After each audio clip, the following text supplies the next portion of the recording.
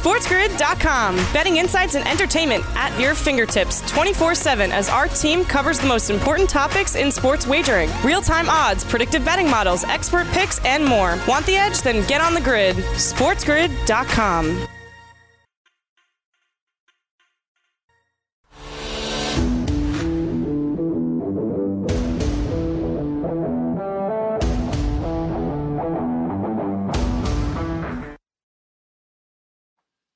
Rise and shine, sports investors. It is another beautiful day in the neighborhood. It is Tuesday, August 4th.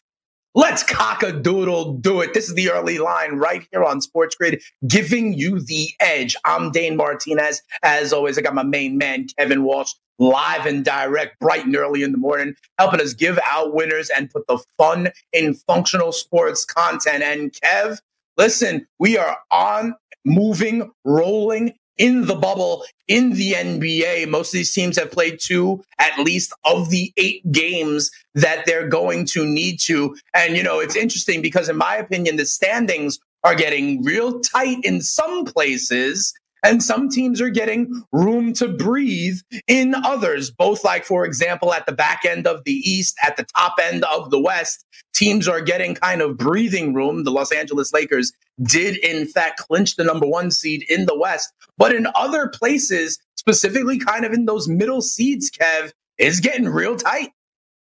Oh, it sure is. It's going to be really, really interesting to see how these things start to shake up, especially over right in the Western Conference, as you talk about there. The Nuggets got a very big win against the Thunder as they look to hold on to this 3 seed. With the Rockets, though, still definitely on their heels. That pushed the Thunder, or kept the Thunder, rather, at 6. So that's obviously a big deal for the Nuggets, meaning that they can then draw that Thunder team in the first round. And maybe the Thunder team will want a piece of Denver. Look, that was a tight game, went to overtime. Chris Paul had a chance to make 2 free throws. That probably would have given the lead. Nuggets would have had a chance.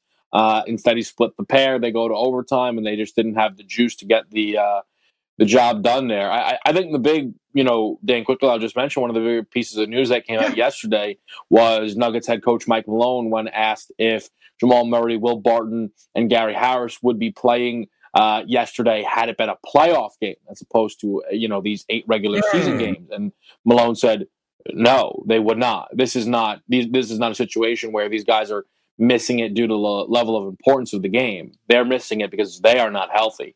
And now, look, Denver had a great win, okay? But if you're going to enter a series without 3 of your top 6 rotation pieces, that's going to be the matchup that people are going to want. The West is tough, okay? That's not even a slight to the Denver Nuggets. It's just that's going to be the matchup that people are going to be looking for. But this is a scrappy Denver team. They got the win is 5-6 point dogs there, and they're going to continue to fight during this reset.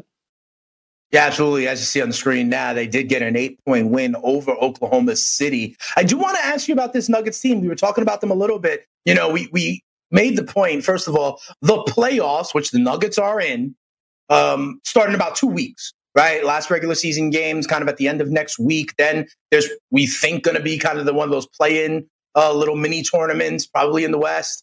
And so the actual playoffs don't get started for about 2 weeks. Do you have confidence, Kev? They said if this was a playoff game, but maybe their injuries 2 weeks from now are enough to be able to get them on the court. The other question I'd ask you about Denver is, does it matter if Michael Porter Jr., the rookie from last year who missed a lot of time, is coming back and is an efficient scorer and can be added to that offensive mix? Think about it with Murray and Jokic. You got Millsap there. If Porter becomes a big-time offensive contributor as well, could they be another team that, can do it from anywhere on any given night, like the Clippers, like the Celtics, and others, where the scoring can come from a lot of places, as we, again, welcome in our radio audience from around the country right here on the grid? What do you think about the emergence of Porter Jr.?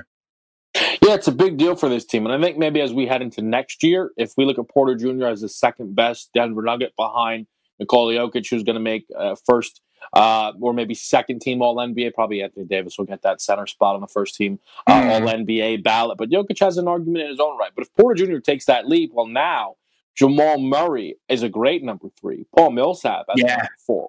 Or maybe it's Gary Harris. Like, there's a lot then to really start to like about this roster. But as it pertains to this year, very interesting 6 remaining games for this team. So they play the Spurs next, which is a fantastic matchup when you can consider just how scrappy the Spurs have been. That line, tough one to call.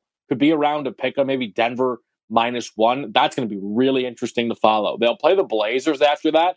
The final 4 for Denver are the Jazz, the Lakers, the Clippers, and the Raptors. Now, it all will depend on how much those teams are individually pushing for their games. And I'm talking more so about that back 3 with the Lakers, Clippers, and Raptors there. But it could be a stretch where Denver's getting beat up a little bit if they don't find themselves with a little bit of health. And we might like what they're putting forward, but they could still fall back as far as, even the 6 seed still. That's certainly still in range. It absolutely is. As we look at a recap of last night's scores as well, the Lakers get a big win over the Jazz. That game was still in doubt midway through the fourth quarter. Anthony Davis and Spider Mitchell with huge efforts in that one, right, Kev? Yeah, look, they needed that kind of performance, and I think now, the Jazz will look at it as the type of game that they need to build on. For me, it didn't feel as if the game was ever in doubt. They were making it close. They were making their runs, undoubtedly. They'll play the Grizzlies next. And again, this is kind of the nice thing about this bubble is more often than not, the next game will be as interesting as the game before. And the Grizzlies are off to an 0-3 start, a massive game for them. I mean, look, we can get to a world where there might be an 8-9 plan and the Grizzlies aren't involved in it.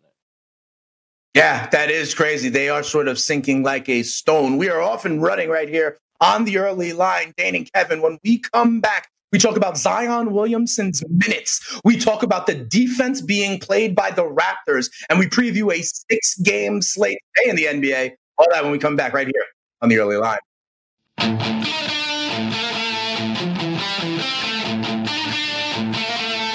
SportsGrid.com. Betting insights and entertainment at your fingertips 24/7 as our team covers the most important topics in sports wagering. Real-time odds, predictive betting models, expert picks, and more. Want the edge? Then get on the grid. SportsGrid.com.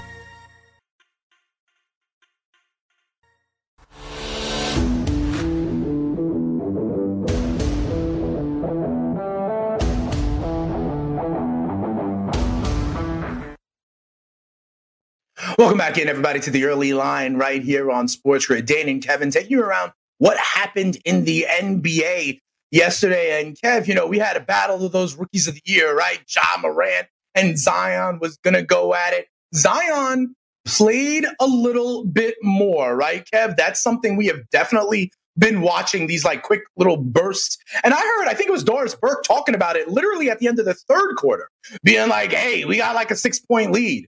Do we run them back out there to have that burst in the start of the fourth quarter? Or do we hold them up for crunch time in case Memphis makes a run? Like, really talking through how Alvin Gentry has to try to manage this and figure this out.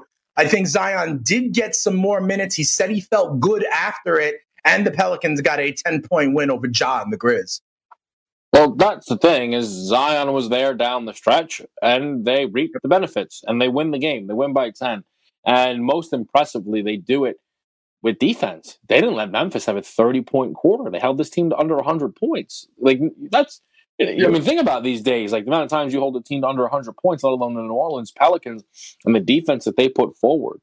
Zion played 25 minutes, had 23 points on 9 of 21 shooting, 7 rebounds, 5 assists. He was, maybe you could argue their best player was a +8. It was certainly the best Zion had, played for this team as we got back to it. And I look at this and Zion after the game saying, I felt alive to just be out there in the crunch time. Look, here's the schedule, Dane. This is the reason why we like the Pelicans, okay? Mm-hmm. Kings, Wizards, Spurs, Kings, Magic. They will be favored in all of those games. Undeniably. Yeah, sure. They will be favored in all those games. Now, do they have the mental fortitude to rip off what would need to be 6 in a row? That remains to be seen.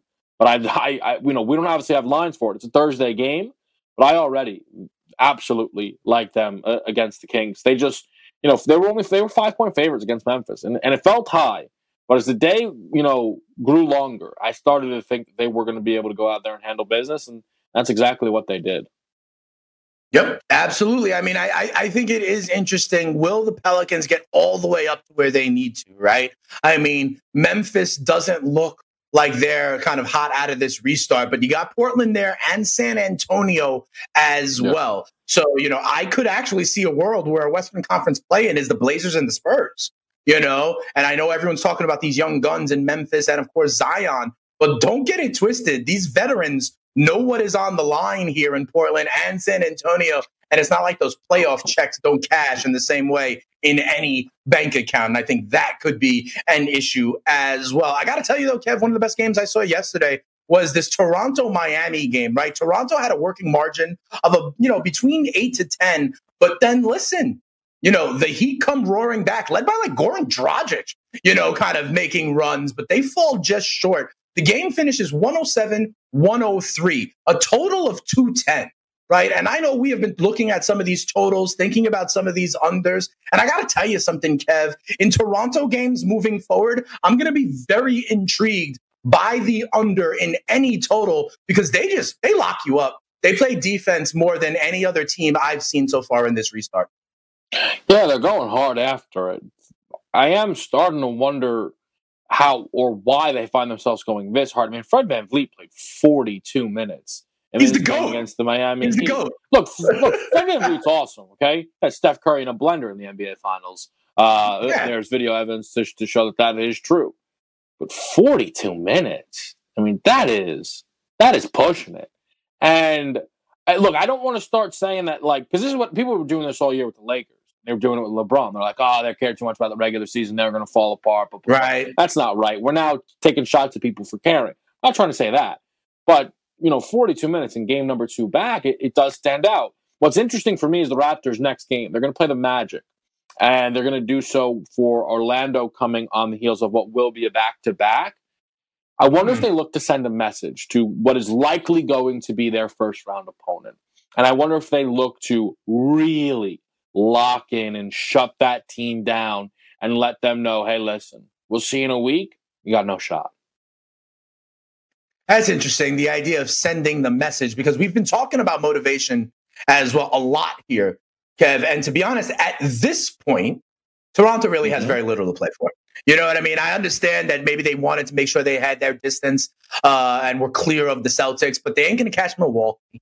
They're 4 clear of Boston now. Could it be a world, Kev, where they wanted to, take care of business early so they knew they had nothing to worry about and then be in a position to, manage minutes, get their rotations right, and make sure that they are, healed up, rested, ready to go? Could they have just wanted to, get the job done early and then coast a little? Or is that not necessarily in the approach of the guy who apparently finished 3rd in the NBA Coach of the Year, Nick Nurse? We give a shout out to Billy Donovan, who split the award. But also, Nick Nurse was 1 vote behind. Do you think Toronto is all right, we put it away, now we can reorganize?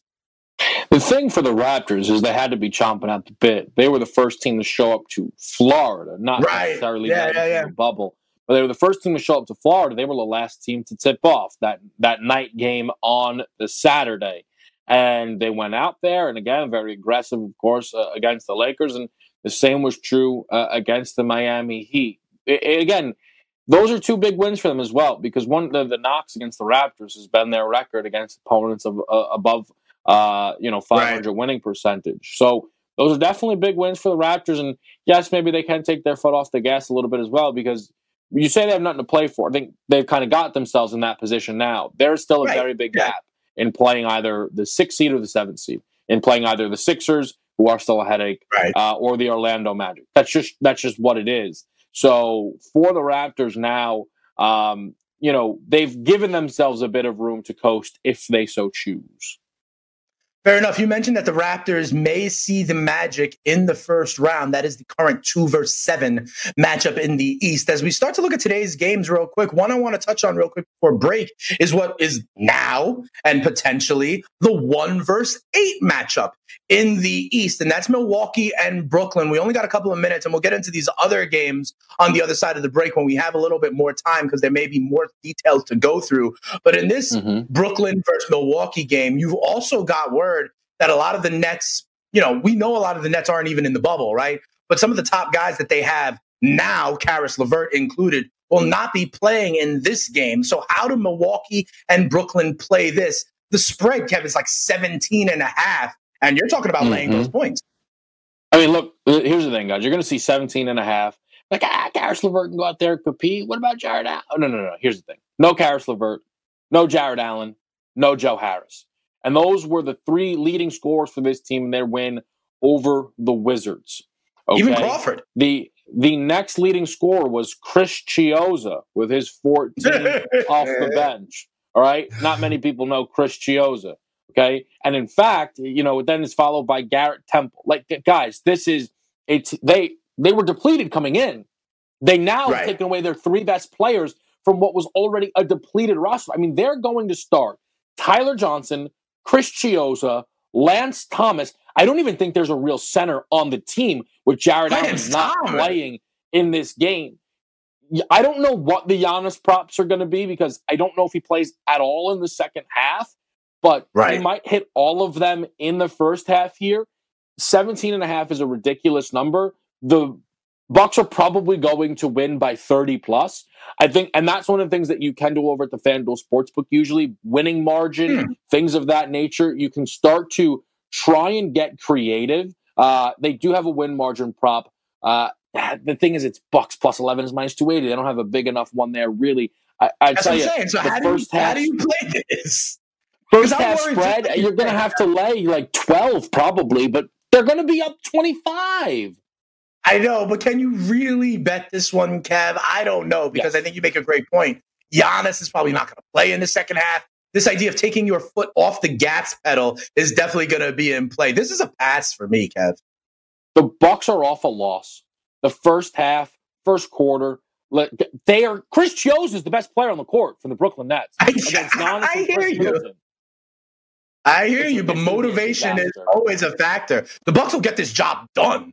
But will they do it by 17? I don't know. If you're really risky, just play the Nets at plus 1,200. When we come back, we've got more NBA games to break down. He is Kevin Walsh. I am merely the spitting statistician. Come on back. We got the early line, but right now, let's check on the news up. SportsGrid.com. Betting insights and entertainment at your fingertips 24/7 as our team covers the most important topics in sports wagering. Real-time odds, predictive betting models, expert picks, and more. Want the edge? Then get on the grid. SportsGrid.com. Thanks, Chris, for all the news and notes that we need. Back here on the early line as we once again welcome in our radio audience from around the country, giving you the edge here on the grid. We put the fun and functional sports content as well. Dane Martinez and, of course, my man, Kevin Walsh. Kevin, when we look at the NBA today, one of the points I made yesterday was that there are a couple of teams now starting to be on back-to-back nights or back-to-back games, right? And this is something we look at generally in the regular season. I thought it was even more of an issue kind of after the 3-4 months off.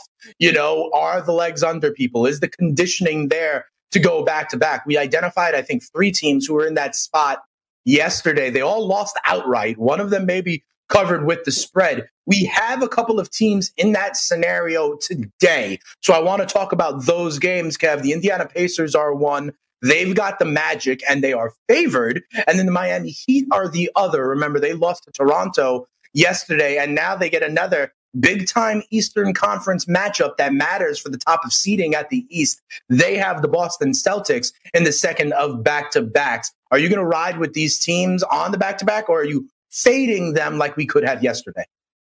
Yeah, so we'll start with this Pacers-Magic game that jumps out quite a bit. I think the Pacers being favored by 2 likely will catch some by surprise here.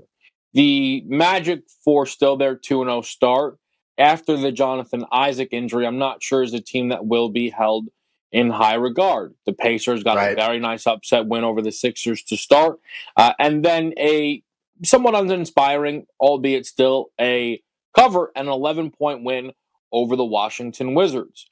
So we sit here and we stare at this 2-point spread, and Saw Malcolm Brogdon debut yesterday.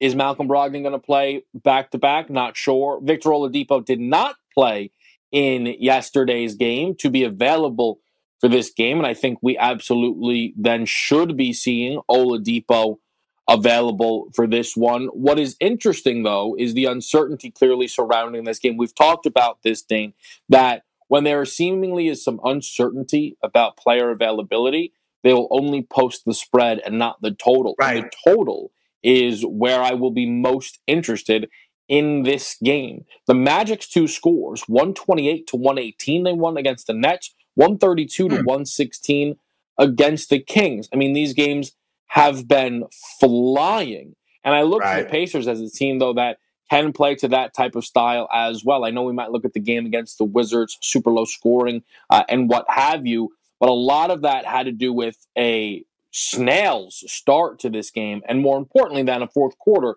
that was completely out of reach, that saw them put forward absolutely zero effort. If I had to play this one right now, and again, I'd like to get a little bit more of an update on the availability, and I'd really like to get a total, but this might be a spot where I go against the rest advantage. I don't know if the Orlando Magic are a team I can buy starting 3-0.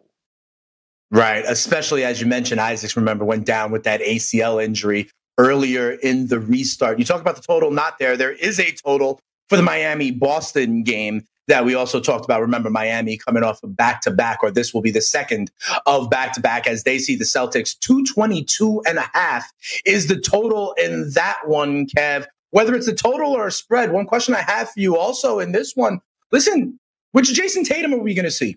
In that first one, I think he went like 1 for 6 or something, had single-digit points, and then he explodes for 30-plus in the second Celtics game. Tatum has been a guy that a lot of people think, this is going to be a coming-out party for him in the restart, with all eyes on him and the Celtics, having a chance to do some damage.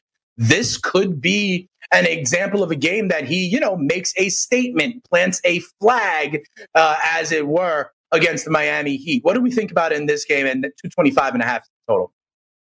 Yeah, so this is a very, very interesting game for a number of reasons. We've talked a little bit about the standings. The Heat are 2.5 back of Boston. If they want any chance to catch them, they will need to win this game. Here's why it really stands out. So the reason why the Heat are this sleeper team, if you will, in the Eastern Conference, is they have wins over the Bucks, the Raptors, and the Sixers, all in those buildings, where the Bucks don't lose, where the Raptors don't lose, where the Sixers don't lose. The inverse is true when it comes to the Celtics. 2 tries, 2 losses. One of those happening in Miami, where it's been a bit of a fortress for them. They've not lost. Right. So I have to wonder now. Not to say that the Heat will care more, care less, but that's the type of stuff that will sit on the mind of a Jimmy Butler. The type of stuff that'll sit on the mind of a Bam Adebayo. We haven't beat these guys yet. We want to beat these guys, but the rest advantage, I do think, matters. And what really intrigues me here, Dane, is especially how is Toronto, right?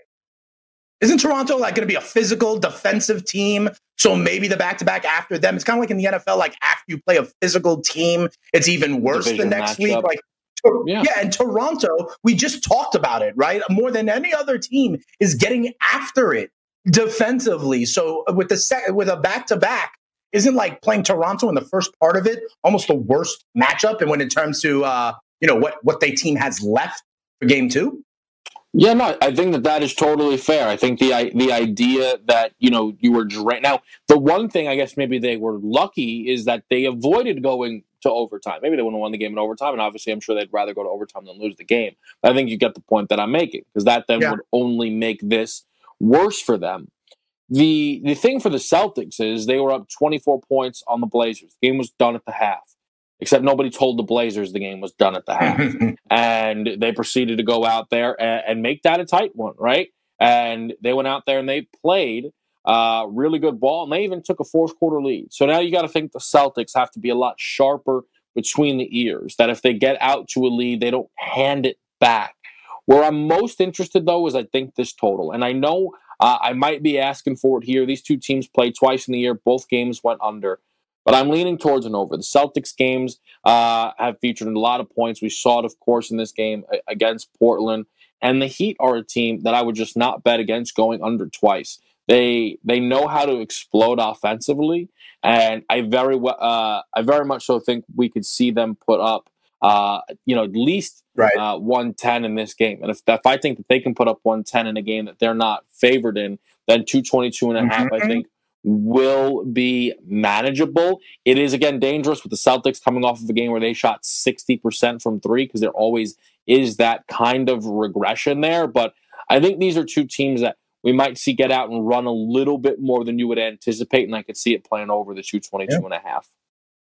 Yeah, that makes sense to me. Remember, this Heat team just got 103, I believe, against the Raptors, and we've been talking about that defense as well. Maybe they won't be as stifled in today's action and can help get over that number of 222. I got one more game I want to discuss before we go to commercial here, Kev, and it is the Phoenix Suns and the Los Angeles Clippers. I got to tell you, I looked at this game, and the first place I went, Kev, was to the player prop bet market. And unfortunately, I was looking for one specific name, and I don't see him yet.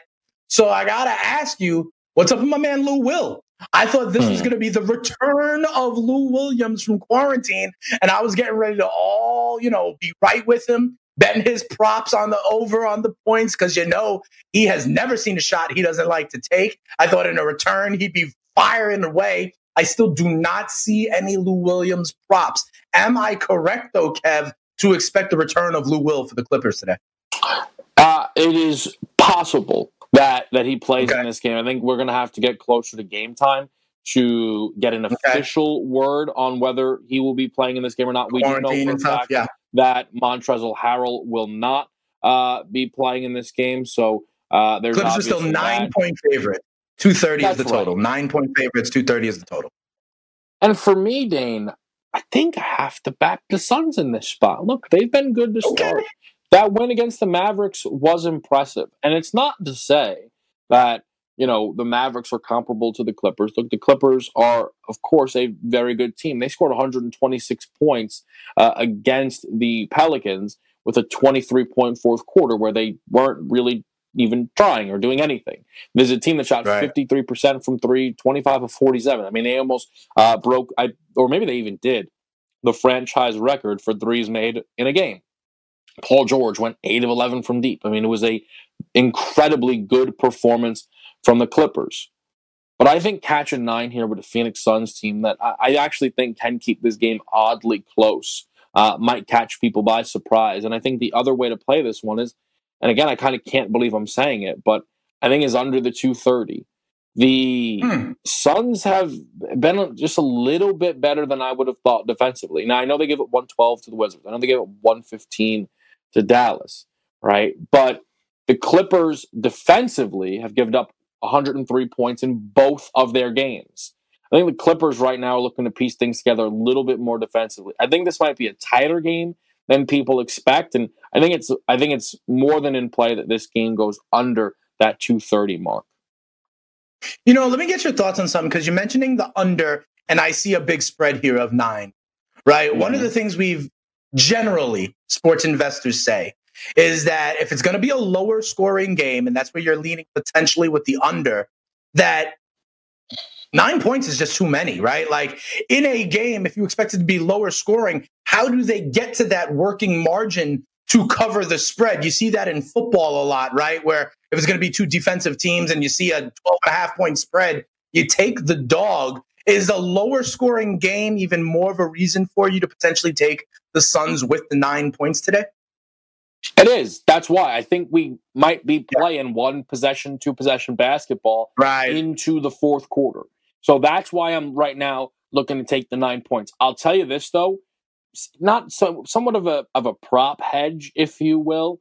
I'm going to be looking at this Kawhi Leonard prop of 26.5. We've not had a 30-point game yet from Kawhi Leonard, and it does feel like he is due for one. And if Kawhi kind of gets over that number, then look, maybe the game is still close. Hopefully, though, the reason that he doesn't get over it is because he got pulled because they blew him out too early. Right. That makes sense. All right. When we come back here on the early line, we got a couple more games to look at, including one where there is a full-blown hatred and rivalry among the 2 point guards at play. We'll talk about that one when we come back here on the early line.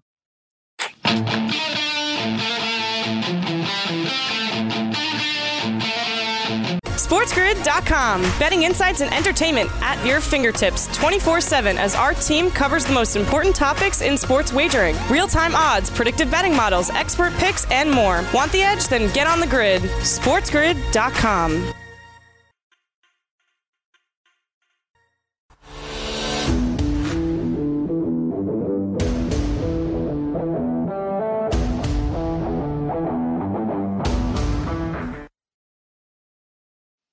Welcome back in, everybody, to the early line, giving you the edge right here on Sports Grid. Kevin, I was talking about like this kind of rivalry between guards. When I look at the Houston Rockets, it's interesting because I believe you and I were talking on another show, and you were excited to see James Harden against Giannis Antetokounmpo in that matchup against the Bucks because you thought they honestly did not like each other, right? And to see kind of how they went back and forth. Well, today the Houston Rockets take on the Portland Trailblazers, and I know there has been a rivalry between Russell Westbrook and Damian Lillard for a while, ever since, remember, back with the Thunder, that Oklahoma City-Portland playoff series where they were kind of going back and forth. And I think Damian Lillard feels disrespected when, you reel off the top point guards in the league, and Russ always gets mentioned, and Damian Lillard doesn't. But the teams are playing each other, and we talked about it before. It is now Portland in that kind of 9 spot in the play-in game, along with San Antonio. These veterans, Nurkic back, Collins back, Skinny Mello. Portland is trying to make this run. How do you think it works out tonight against Houston? I believe the spread is 4.5 in Houston's favor. It is 4.5 in Houston's favor. And the Rockets right now are feeling good about themselves. Right? They got that first win that they somewhat stole away from the Dallas Mavericks. Then they beat the Milwaukee Bucks, who have the best record in the NBA. And I'm sure that felt good for them because, Harden has his beef with Giannis. But here's the thing about the Rockets. Okay? And here's the thing about the Rockets and the variance that they provide.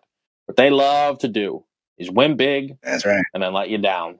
They beat the Lakers, Yep. if you guys remember. Okay? With this variance lineup in the Staples Center. They did the next night.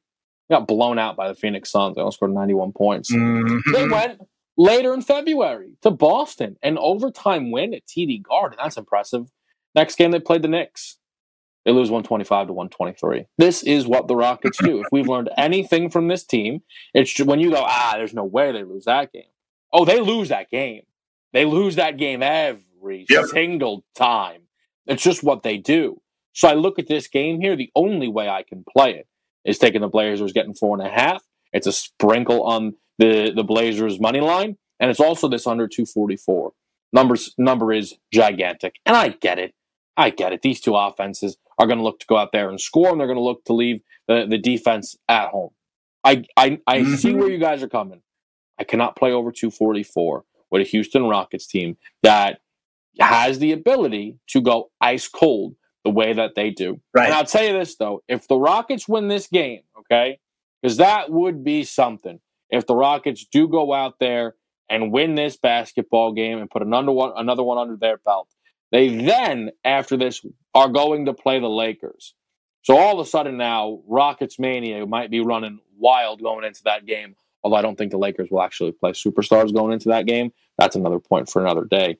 But to me, I think the only way I can play this is pretty much the opposite of the way you would just look at it on its face. Rockets are hot, tons of offense, tons of points.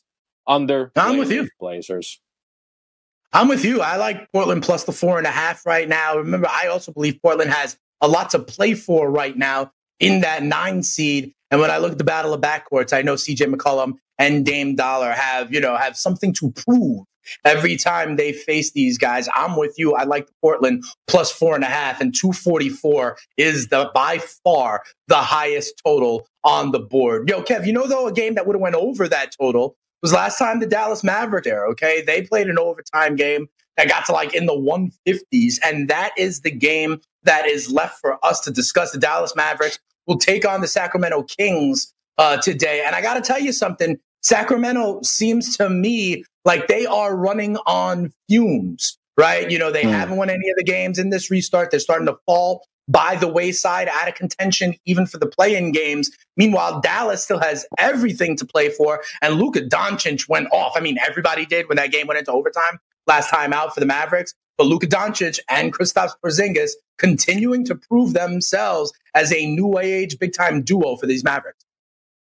They have, but they've also completely disgusted me in this restart. Why is that? Their offense falling apart the way that it does in fourth quarters is unacceptable, especially from a team with the best offensive rating in NBA history and a young player in Luka Doncic that I think a lot of people, if you had to say clutch or not, a lot of people would lean on the side of clutch. And the inability to string together offense as these games go along blows my mind. Let me put this into perspective for people. First quarter against the Rockets, they scored 42 points. Second quarter, they scored 43 points.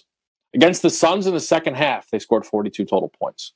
That's ridiculous. That's unacceptable. There's no way that can be. And it's represented in the line. So, Dane, the full game total here is 236.5. And I said to myself, well, maybe I'll just put the first half spread. Can't trust this team in the back end. Well, the book's ready for that. 121.5 is the first half total. Think about how off that is, right? I mean, you get over that number, you're going to need 122 points. Put you on pace for a 244-point game, right? We're now 7.5 points off where we are in the beginning of the game. They're now baking in the Mavericks not showing up in the fourth quarter. It's incredibly frustrating, but I understand why they're doing it. And look, stubborn is as stubborn does, and maybe that's what we're looking at here. But I think I have to play this game over the number for the full game and hope that the Mavericks don't crumble. Thus far, the Sacramento Kings have no idea what defense is, giving up a $129 to the Spurs and then a $132 to the Kings. Honestly, the Mavericks scoring anything other than 130 would be an abject failure. So if that's the case, and you think that Dallas can get to that total, all the Kings really would need to do to hold up their end of the bargain for the total would be to get to triple figures, right? So what about this total then? I see it at 236.5. If you do believe the Kings are allergic to defense, right, and we know Luka can make it happen, right, what about going over this total and maybe Dallas doing most of it themselves? Yeah, that's exactly what I'm looking at here. And that's, I think, the way I have to play this right now. Because the Kings can still do a lot for themselves offensively. And I'd like to think that we get a sharper version of the Kings after losing the first two games in the manner that they did. But again, I don't know if that really means them locking in defensively. That just doesn't seem like it's there. I will say this as well. And it's a little tricky. Again, depends how you guys like to play your games. If you wanted to really try something, though, you could try a first half under with a full game over. Again, just because of the margins are off enough, if you guys really wanted to tempt fate. But for me, I think I'll play the full game over, and I'll hope that the Mavericks don't forget how to score when we turn into the fourth quarter. Don't get too cute, Kevin, on me, all right? Like, this is a pretty straightforward game. Let's just get it. Remember, you could also, if you want to lay some juice, it's a lot, minus 260 for Dallas. I don't know that I recommend laying that much, but we do think that the Kings, whether it's defensively or overall, are sort of falling by the wayside. Those are the games in the association in the bubble today, Kev. But I want to move to the NFL and turn our attention to football a little bit because, listen, training camps are getting going and we've seen a lot of players, Kev, either opt out or to be placed on that kind of COVID list, including quarterbacks. We saw Stafford and Minshew as quarterbacks, right, get placed on this list. But we were wondering, because we heard a fluid target, right, a moving deadline of when players had to opt out. We even heard Patriots safety Devin McCourty say this is weird. The NFL is trying to force you into making your decision, but they have now, it looks like, pushed the deadline back. The NFL decision to opt out was going to be today, is now later on this week. I think, the NFL wants more people to players to kind of reconsider and be like, yeah, I'm showing up. But the deadline is going to be Thursday. Yeah, and they're trying to they were trying to push it up to give these guys not enough time to opt out. The question I have that, when you made this point earlier in the week, Dane, or maybe last week it was, that we had a hard date for the NBA, and then the date just kept getting pushed back. And I don't really understand. Like, yes, I understand you're going to want to set a date to get an idea, but if one team starts to get a little bit of a COVID outbreak and Right. Considering the way these things have gone, unfortunately, it seems like it might just be inevitable. I don't know how you can stop players from that team opting out, players around those teams, from other teams opting out, or just players, of course, looking across the league and saying, you know what, this is inevitable. So, yeah, we're going to get an idea of the opt-out list come Thursday. But I don't think there's any way we could really look at that as realistically the final list of opt-outs. Yeah, I agree with you, Kev. Like, think about it. Just this weekend, Lorenzo Cain decided to opt out. Yoenis Cespedes decided to opt out, especially as the situation on the ground keeps changing, right? Yeah. You're right. This is maybe an initial kind of deadline, but I think you're right. As the situation changes, as people's risk tolerance changes, as this continues to develop, I think you are right. We will see more and more players making this decision. It sounds like one player who is not going to decide to opt out is Odell Beckham. And if you remember, OBJ had a little bit of concern going into this, saying he didn't know what he wanted to do, if he wanted to play. It seems like he's reported and then sees where all the protocols are in place, how clean the facility is, and how much they're trying to prioritize safety, at least around the pandemic. He's kind of evolved and been like, all right, let's get after it. Yeah, and initially, kind of in a Wall Street Journal interview, he said, the quote was, "I just feel like the season shouldn't happen, and I'm prepared for it not to happen, and I wouldn't mind not having it." Now, reportedly those comments came out 2 weeks ago before finding out just how, safe he felt in the Browns facility. And right. I'm not going to hold that against Odell Beckham. Those comments were fair, whether he's seen the facility or not. It to me, though, is interesting. We've not seen a superstar, a real megastar opt out of any of these sports. Again, with all due respect to your CJ Mosleys and your... What about like Buster Posey? He's a star. He's a Hall of Famer. Sure, but he's not even an all-star anymore. He's the back end of his career. Okay, fine. Like Buster Posey doesn't hold the same name value. And you might even argue that there's maybe only like 4 guys in the entire Major League Baseball that hold the name value. Right. David Price maybe, but like I got you. That makes sense. Are you saying you do think a big time NFL player is going to opt out? Like someone, I know you've thrown around some interesting names before, but there's also guys with like complications. James Conner battling, cancer survivor. Tevin Coleman with sickle cell. There's other guys that I could anticipate.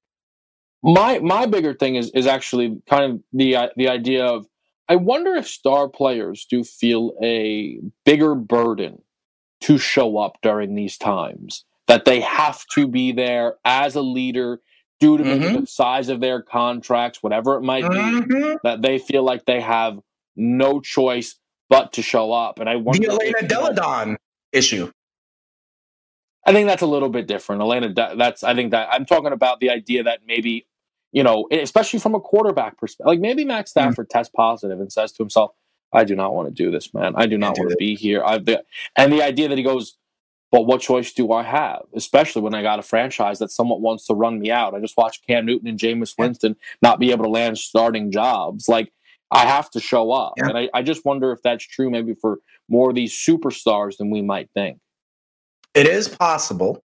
It is possible. And I think this is going to be a moving target. And remember, we are still a month or 5 weeks away, from actual games being played. And like I said, the status on the ground, the situation with this country and this pandemic, is still changing, could change the calculation for some people. When we come back, though, Kev, I combine 2 of your greatest loves in the NBA. When people are opting out, they can just go to the G League, right? And find some people to refresh the rosters. I got an idea for you on how that can happen in the NFL, and it combines your other love. I'll talk about it more when we come back right here on the Early Line.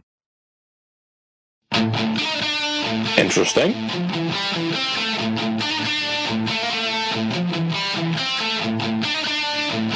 SportsGrid.com. Betting insights and entertainment at your fingertips 24/7 as our team covers the most important topics in sports wagering. Real-time odds, predictive betting models, expert picks, and more. Want the edge? Then get on the grid. SportsGrid.com.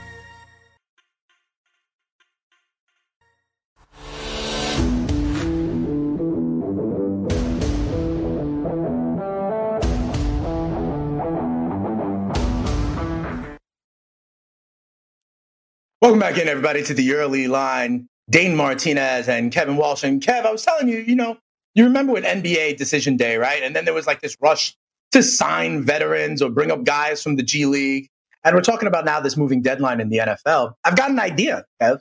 With all these opt-outs, where the NFL teams are going to go to find their talent to backfill. They're going to go to the league that is now owned by Dwayne "The Rock" Johnson, the XFL, right? We know PJ Walker is already someone who signed from that Houston Roughnecks squad. And yesterday, Kevin, your guy, The Rock, I actually don't know if he's your guy, but I assume so because of wrestling, he decided to buy the XFL right before it went to bankruptcy or auction for $15 million. Interesting story, right? And I don't know if he's going to try and revive it, but he's with a group that has a lot of money. And you got to admit, right, the XFL did decide to release their players from the contracts. That's where I'd go shopping if I was a team that was worried about or had a lot of opt-outs. That's the place I'd go because they're at least in, most game shape than any other football players I can find. Yeah, no, look, if you're going to need more talent, why not look to that player pool? I like that, The Rock alongside Danny Garcia, they were able to get a entire sports league for about the price of Danny Green. Which I thought was quite incredible. To be honest with you, it's a great investment, right? For The Rock, sure. I know the XFL has crashed and burned, right, once, and then the pandemic is what took it out. Okay, that's not fair to put that on them the second time. But sports teams are valued at $1 billion. Now, that's not to say that that'll ever happen for the XFL. The idea that eventually the value of those 8 teams wouldn't maybe reach up to about $100 million, fantastic investment. Yeah, absolutely. We've been seeing this, right? Basketball players starting to get into ownership of soccer leagues, right? I agree with you. This is just a great investment for The Rock at $15 million. I don't know if the XFL will come back, but I know some of those guys that were playing well may find a spot on these NFL rosters, especially if other players decide to opt out. We turn our attention to Major League Baseball and a couple of teams back in action today. We hope, when we come back. Hour number 2 of the early line is up next.